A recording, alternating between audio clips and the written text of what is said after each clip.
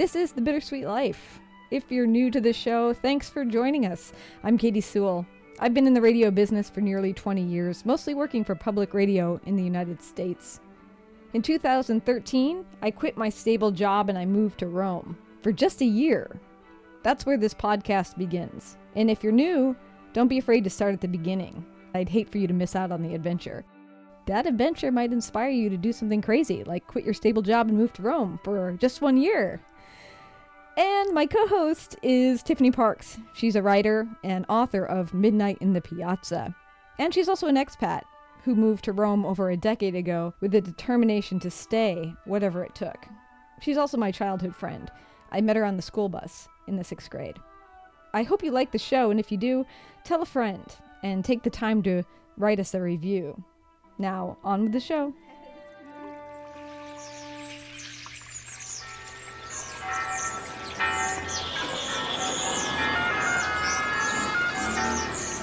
Welcome to Rome.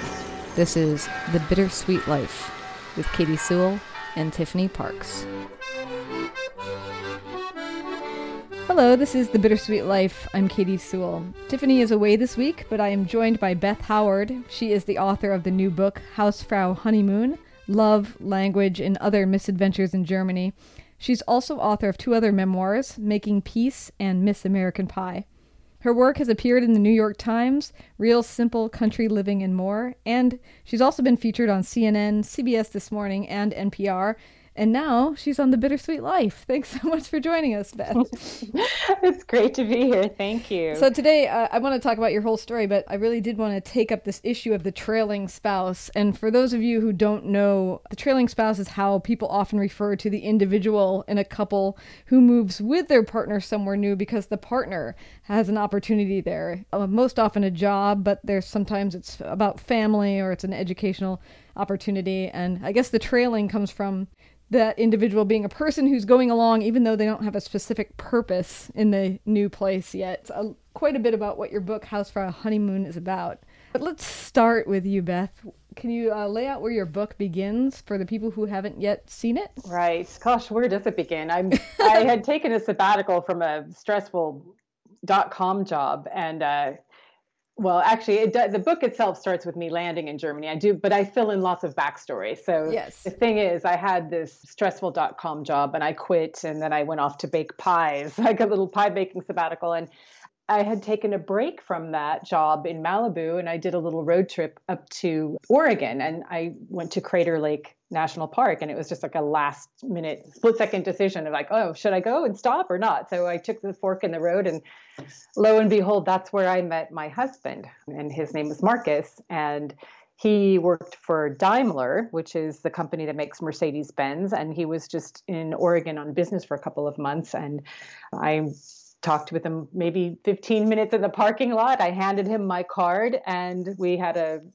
transcontinental relationship for about 18 months, and then we got married. And I agreed to move to Germany because he had this big job, and he was on the executive track, and he was up for a big promotion. So I agreed to move over there for 2 years until he got the promotion, and then we would make a change. That was the agreement.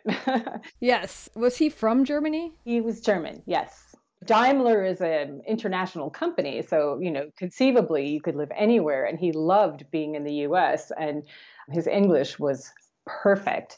Therein lies the rub, that's what my book is a lot about, how hard it was to learn the language and how that made my life so challenging. Yeah. What German town do you end up living in? We were in Stuttgart, which is the headquarters for Daimler, and it's kind of known as this the automotive center, and Porsche is there.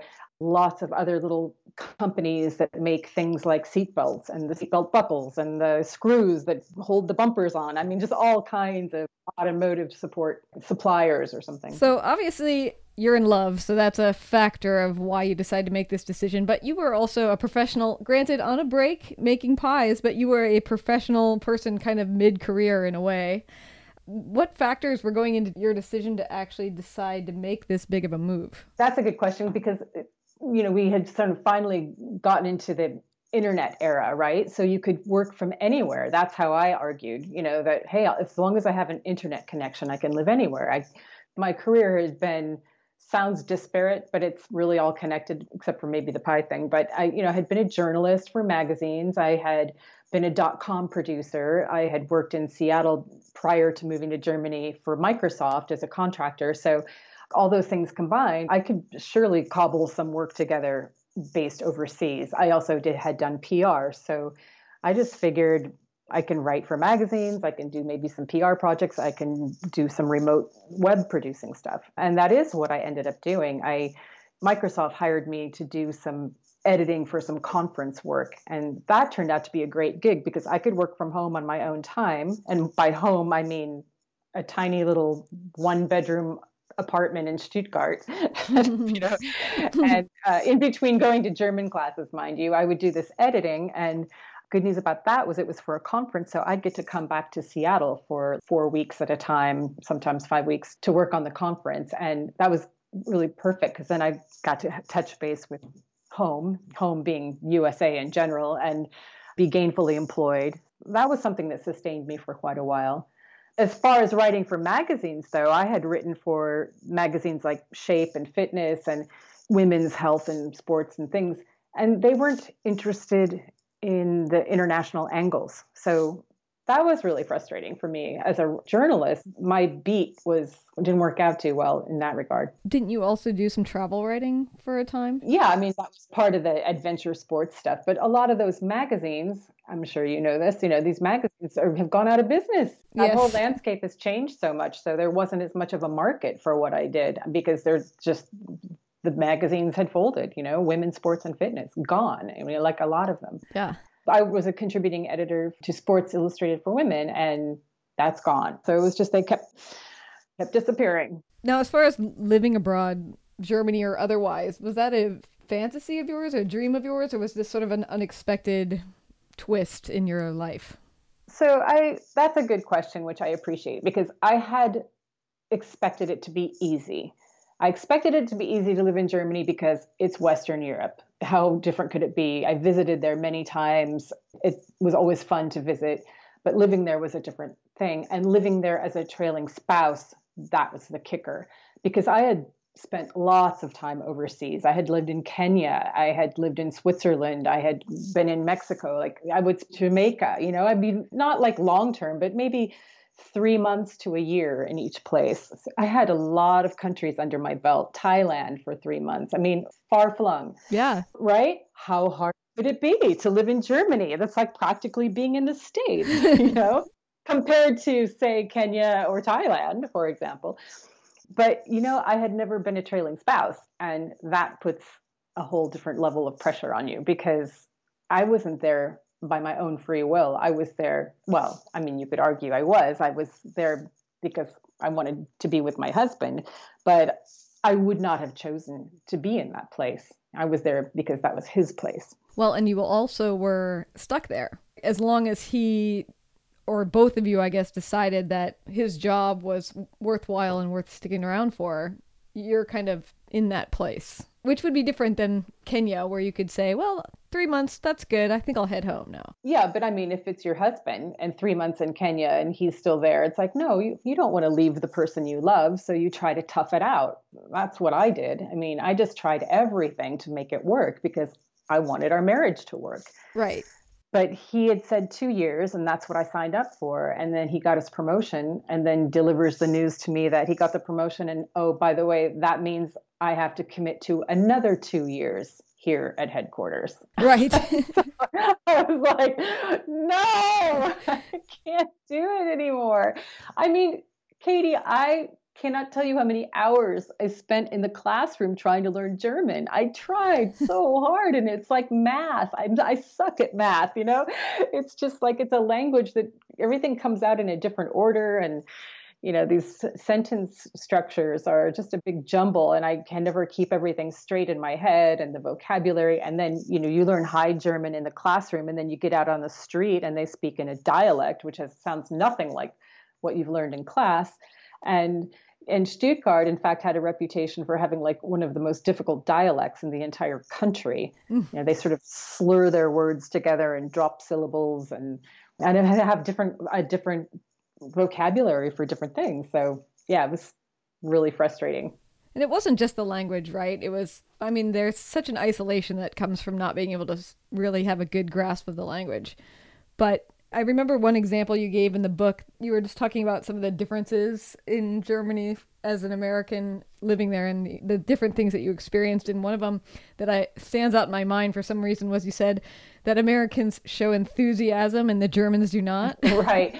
That was the scene when we got ice cream and I was just like, oh my God, this is so good. I'm like passionate about my food. And I was raving about it. And Marcus and the proprietor of the ice cream shop, they were like exchanging a look or a comment. And they were like, oh yeah, we like the ice cream, but we just don't go gushing about it like you do. They thought that was a typical American thing. Was it more things like that where Germany just didn't suit your personality? Well, like when I went to the grocery store and got yelled at for not laying my wine bottles down on the conveyor belt. Well, I didn't know. So if you would have just asked me nicely, I would have done it. But instead, it was like this public humiliation.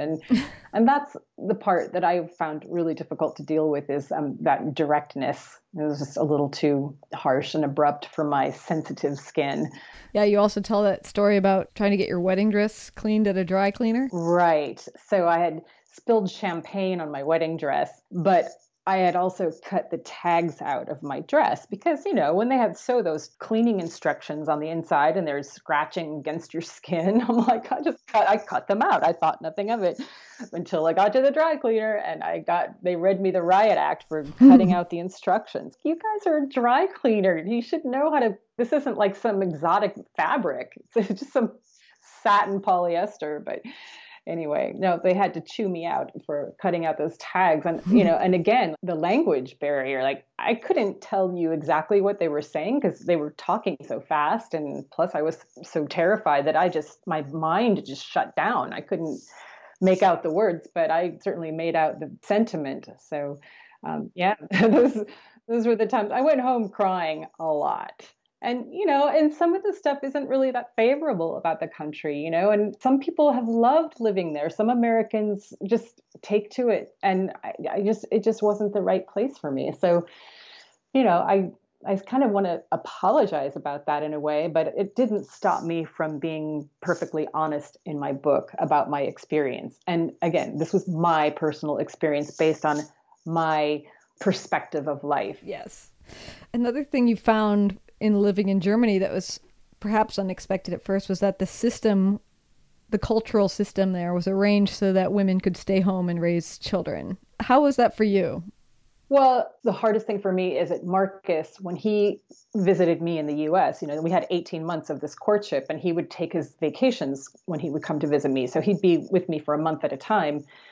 He was doing all the dishes. He was driving me to work. He was like the wife, he was taking care of me and supporting me. And it really actually felt more like we were on equal footing, sort of evolved male. But once I moved to Germany and I was on his turf, then he was suddenly this complete chauvinist. He expected me to do all the cooking and the cleaning and that I would just wait for him for whatever long hours he worked at the office. I would have dinner waiting for him no matter what time he got home. And I was like, dude, no, that's like, this doesn't work like that. But what my observation was that, in fact, that's what these kind of male executives that worked at Daimler, that's what they did. And some of his coworkers, I remember, and this is not in the book, but I remember them being so surprised that I was so knowledgeable about what was going on in Marcus's job and what was going on in the workplace, because they said, oh, we don't talk to our wives about work. That's even more chauvinistic, right? I mean, at least I want to know what my husband's doing in his workday, and I want to be involved. I want to be a partner, a true partner, not just a housewife. You do encounter this notion, basically, that you should feel grateful. You should be happy. You have a husband that has a good job. You don't have to work. Did you feel like at times that these discomforted feelings were you being ungrateful somehow? No, I don't think that it was that. I think it was just so much more internal for me, more of my own personal dissatisfaction. I kind of live my life like I don't really care that much what other people think about me. I try not to, not everyone's going to approve and not everyone's going to agree with how I conduct myself. But it was just for me so internal, like I was so lonely. And I felt so humiliated because not just by getting yelled at, but because of the language. Like, Marcus's English was better than mine. That's not fair. That's a second language. Jeez. And that was, you could argue that, yes, all these Germans speak English. So what's the problem? Well, the problem is yes, they speak perfect English. They're speaking English a lot at work, at Daimler, like they speak almost as much English than they do German. So, but you get to a dinner party or a restaurant or something, they break into German. Of course they do. We would too in English, if it were here. So, keeping up with that on the social side of things was also really alienating for me because I couldn't participate. And even if I tried to speak my German, it was so embarrassing. I spoke like a kindergartner probably. So, I didn't even want to try. And it was really hard on my self-esteem. Most people haven't read the book yet. Of course, they'll run out and get a copy right now. You do. I don't want anyone to think that you don't put in the effort. You said you do hours of classes, but you're out there doing yoga. You're trying to meet other trailing spouses. Was there anything you did that helped at all with the loneliness that you were experiencing? Writing this book. It really, because I got into this routine where I had to get out of the apartment. I couldn't just be alone in this little tiny apartment all day. That was number one. So I got a motor scooter. That was almost single-handedly one of the more important things I had, because then I got to ride all over and feel the wind in my face. And it just gave me the sense of freedom. And I found this really great little coffee house that was not too far from the apartment. And I would take my laptop and go there every day and write. And it was just really wonderful, cozy atmosphere with an exposed brick wall and nice lighting and comfortable sofas, kind of hip place. And it felt kind of more like my world, my comfort zone. So I would seek refuge in this coffee house, and I would seek refuge in writing, which is, it's always been a great form of therapy. Like, I took all of these stories that were all these crazy anecdotes of the incidents, like the grocery store and the dry cleaner and all that, and I wrote about them and tried to make light of it in a way, like tried to poke fun at myself, but also just, the absurdity of it. That's great material for a book. That's how I coped probably the best, is having the freedom of my motor scooter, of having a place to go write. As I wrote too, we also got a puppy. So I thought, well, maybe that'll help, like you have a baby to save your marriage. So we got a puppy instead. And but that didn't actually help things much. I had company at least. Right. Is it when he gets this second promotion and he comes home and says 2 more years? What's the breaking point for you? Because you're so patient. You try so hard to make this fit. Oh, I suppose there were, multiple breaking points. Like I came home from yoga and cried about getting yelled at by the yoga teacher for not having my feet in the right position. It's just like, there were so many times that could have felt like a breaking point to me. It was just, I hung in there as long as I could. I guess, when I finally went and got therapy, or tried to see a therapist, and how that turned into a disaster of its own kind, even though the therapist was American. What more can I do? The only solution I came up with at that point was like, you know what? I love my husband, but I'm not healthy by staying here in this state of mind. This is not healthy for me. What can I do for self-preservation? And I decided that I was happiest when I was working, and, not necessarily working in a coffee house alone in Stuttgart, Germany, but rather, go back to the US and get a job, a real job. So I did end up doing that. I got a magazine editor position. It didn't last, but at least it was a way out. And I went back and forth a couple of times. There were a number of times where I said, that's it, I'm done. And then I would go back, and then I would go, nope, that's it, I'm done again. And I would go back, then I would come back to the States and I'd go back. I think I probably did that about at least 3 times. And then finally, I think it was after 3.5 years. I didn't make it to 4 years, but that's when I was like, no, I just can't. But that is where, do I dare give away the spoiler? Do I do the spoiler alert or not? Sure. Spoiler alert. Oh, all right. Well, so he finally does get a job transfer to the US. Yeah. But you know what? Trailing spouse theme, the US job, as it turns out, and he didn't tell me this right away, that was only like supposed to be a year-long contract, and then it ended up being a year and a half. But then he got transferred to Saltillo, Mexico. So I went with him to Mexico and started the cycle all over again. Lonely in the house, trying to learn the language. I got, the company paid for me to go to language school to get it. In fact, I had a private tutor, so that was a luxury of being a trailing spouse. When your husband has a job with a corporation like that, there are definitely perks to it, but still, it didn't take the difficulties of having to recreate a whole new home life, a whole new network of friends, and setting up a new house, starting all over. So yeah, it could have kept going. Yeah, it's complicated because it's both adventure and like new life experiences, but it's also, like you said, sort of this beginning again. Some people do think of it as a setback every single time. Like if you have a job, then you give it up, start again somewhere else. My fantasy was that this was going to be the ideal lifestyle for me. I'm a writer. I can live anywhere. Okay, I'll get to live in all these different places with my husband. How perfect, It didn't turn out like that. That's the most disappointing thing, I guess I could say, is that I just didn't have it in me to be a trailing spouse. I'm way too independent and strong-willed, and I want to do my thing. I couldn't just give up as much as I thought I could to do his thing. Yeah. At least on his terms or in his locations. I wouldn't have chosen Saltillo, Mexico, or Stuttgart, Germany. And yet, I have to add, I'm grateful for those experiences. My life is richer for those experiences. I have a much broader understanding of the world because of each of those places. Is it a letdown because you felt like you were a different kind of person than you actually ended up being? Where is the disappointment? I'm disappointed in myself because I feel like, oh, if only I could have been more tolerant, if only I could have been more patient. And it's like, oh, come on. My friends will tell you, my family will tell you, they're like, we've never seen you work so hard at anything. So stop being so hard on yourself. It's just how it went. I wish it would have been more positive. I wish it would have been easier. I wish I would have assimilated more quickly. And I wish I would have assimilated, period. But it wasn't right for me. Yeah. I'm sure there's someone at least listening right now that feels exactly how you were feeling in Germany and in Mexico, turns out. Do you have any advice based on your experience or insight, maybe something that helped you or something that they should be aware of or any kind of thing to offer? Don't be so hard on yourself, for one thing.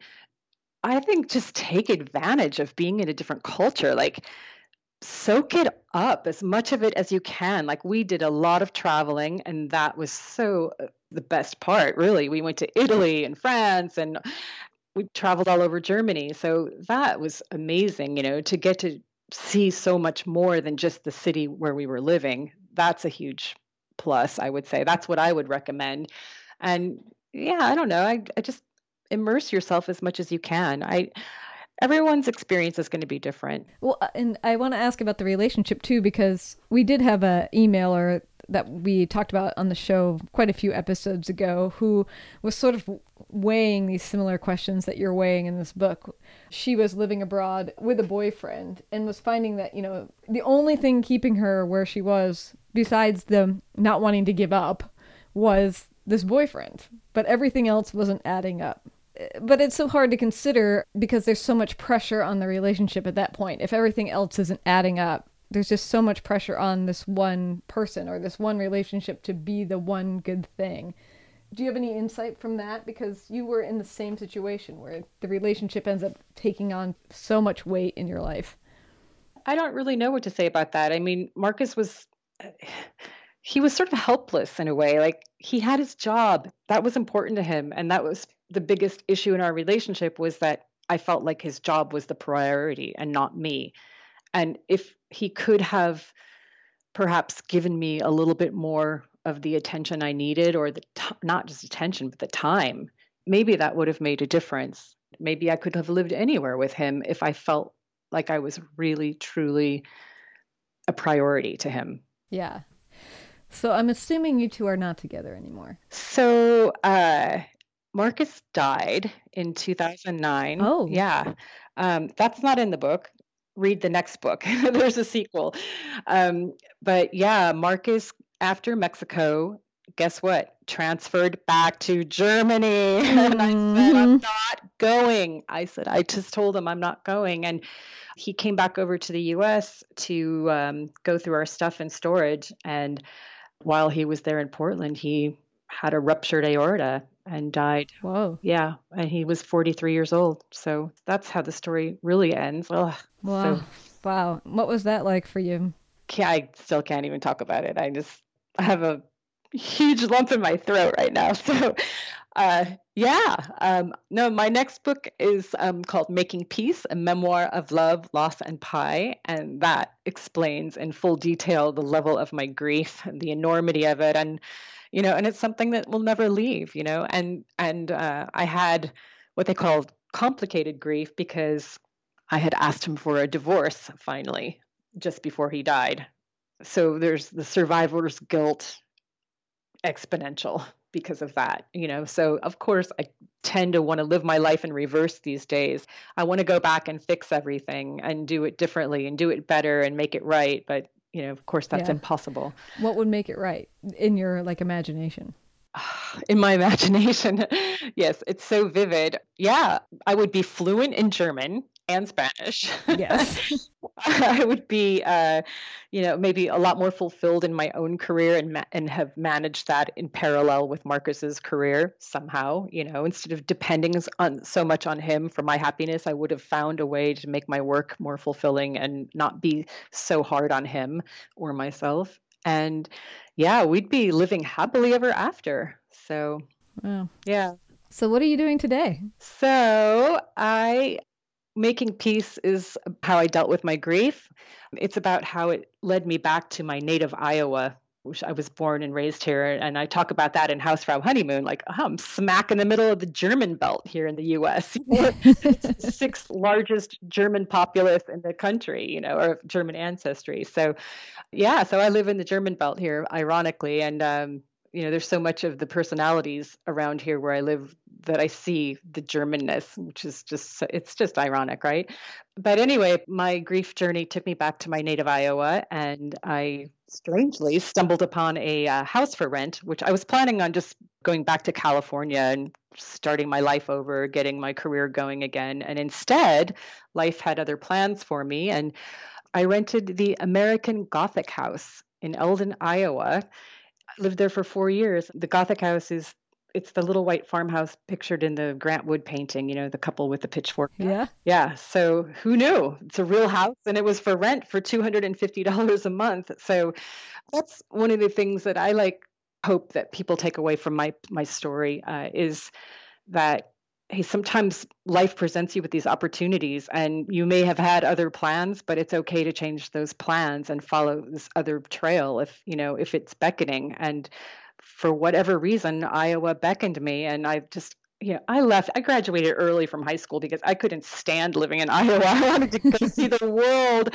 And you know what? I did see the world. And it's like that T.S. Eliot quote, I ended up right back where I started. And when I lived in the American Gothic House, I ran this little pie stand, the pitchfork pie stand. And I had a lot of customers, and one of them happened to be a farmer of German descent, of course. And he lives an hour away from the American Gothic House on his 1,000-acre farm. And it wasn't a straight path getting here, but after some fits and starts in that relationship, I have now we're not married, and I don't plan to get married again, but I consider Doug my partner. And so, yeah, I live on a 1,000-acre farm with a redheaded farmer.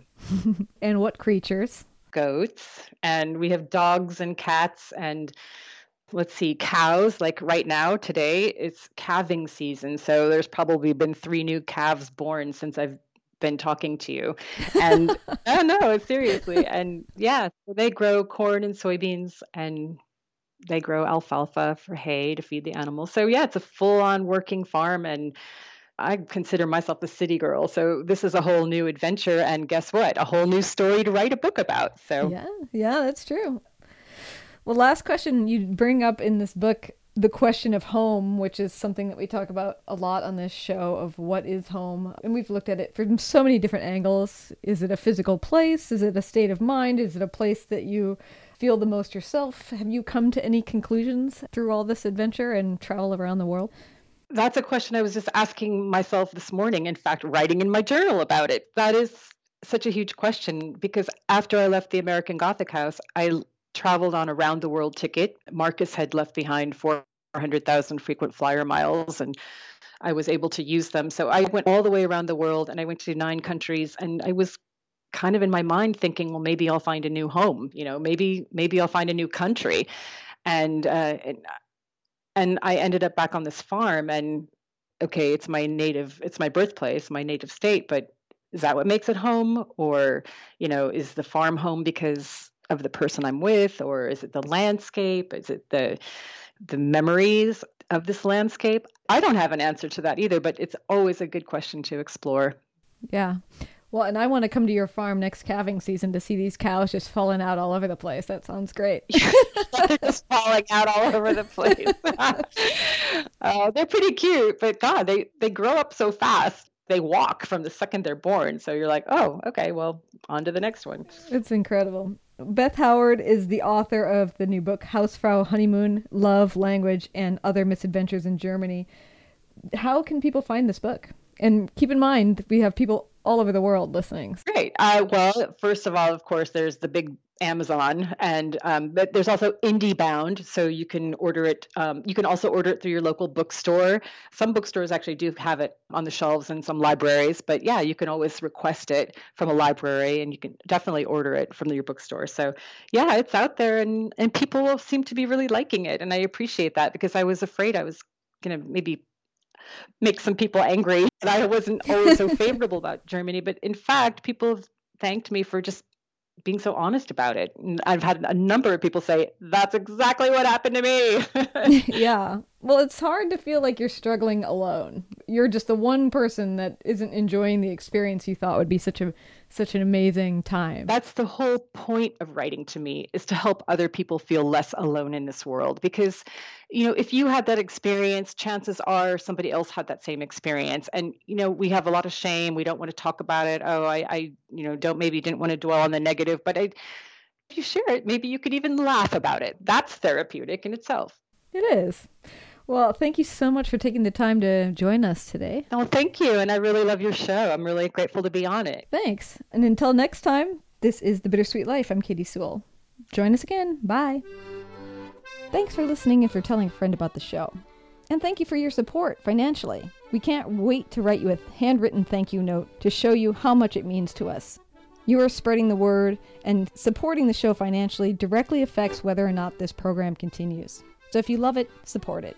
Find a donate link at thebittersweetlife.net or in our show notes. Thank you so much for taking the time. And we'll talk to you next week. Bye.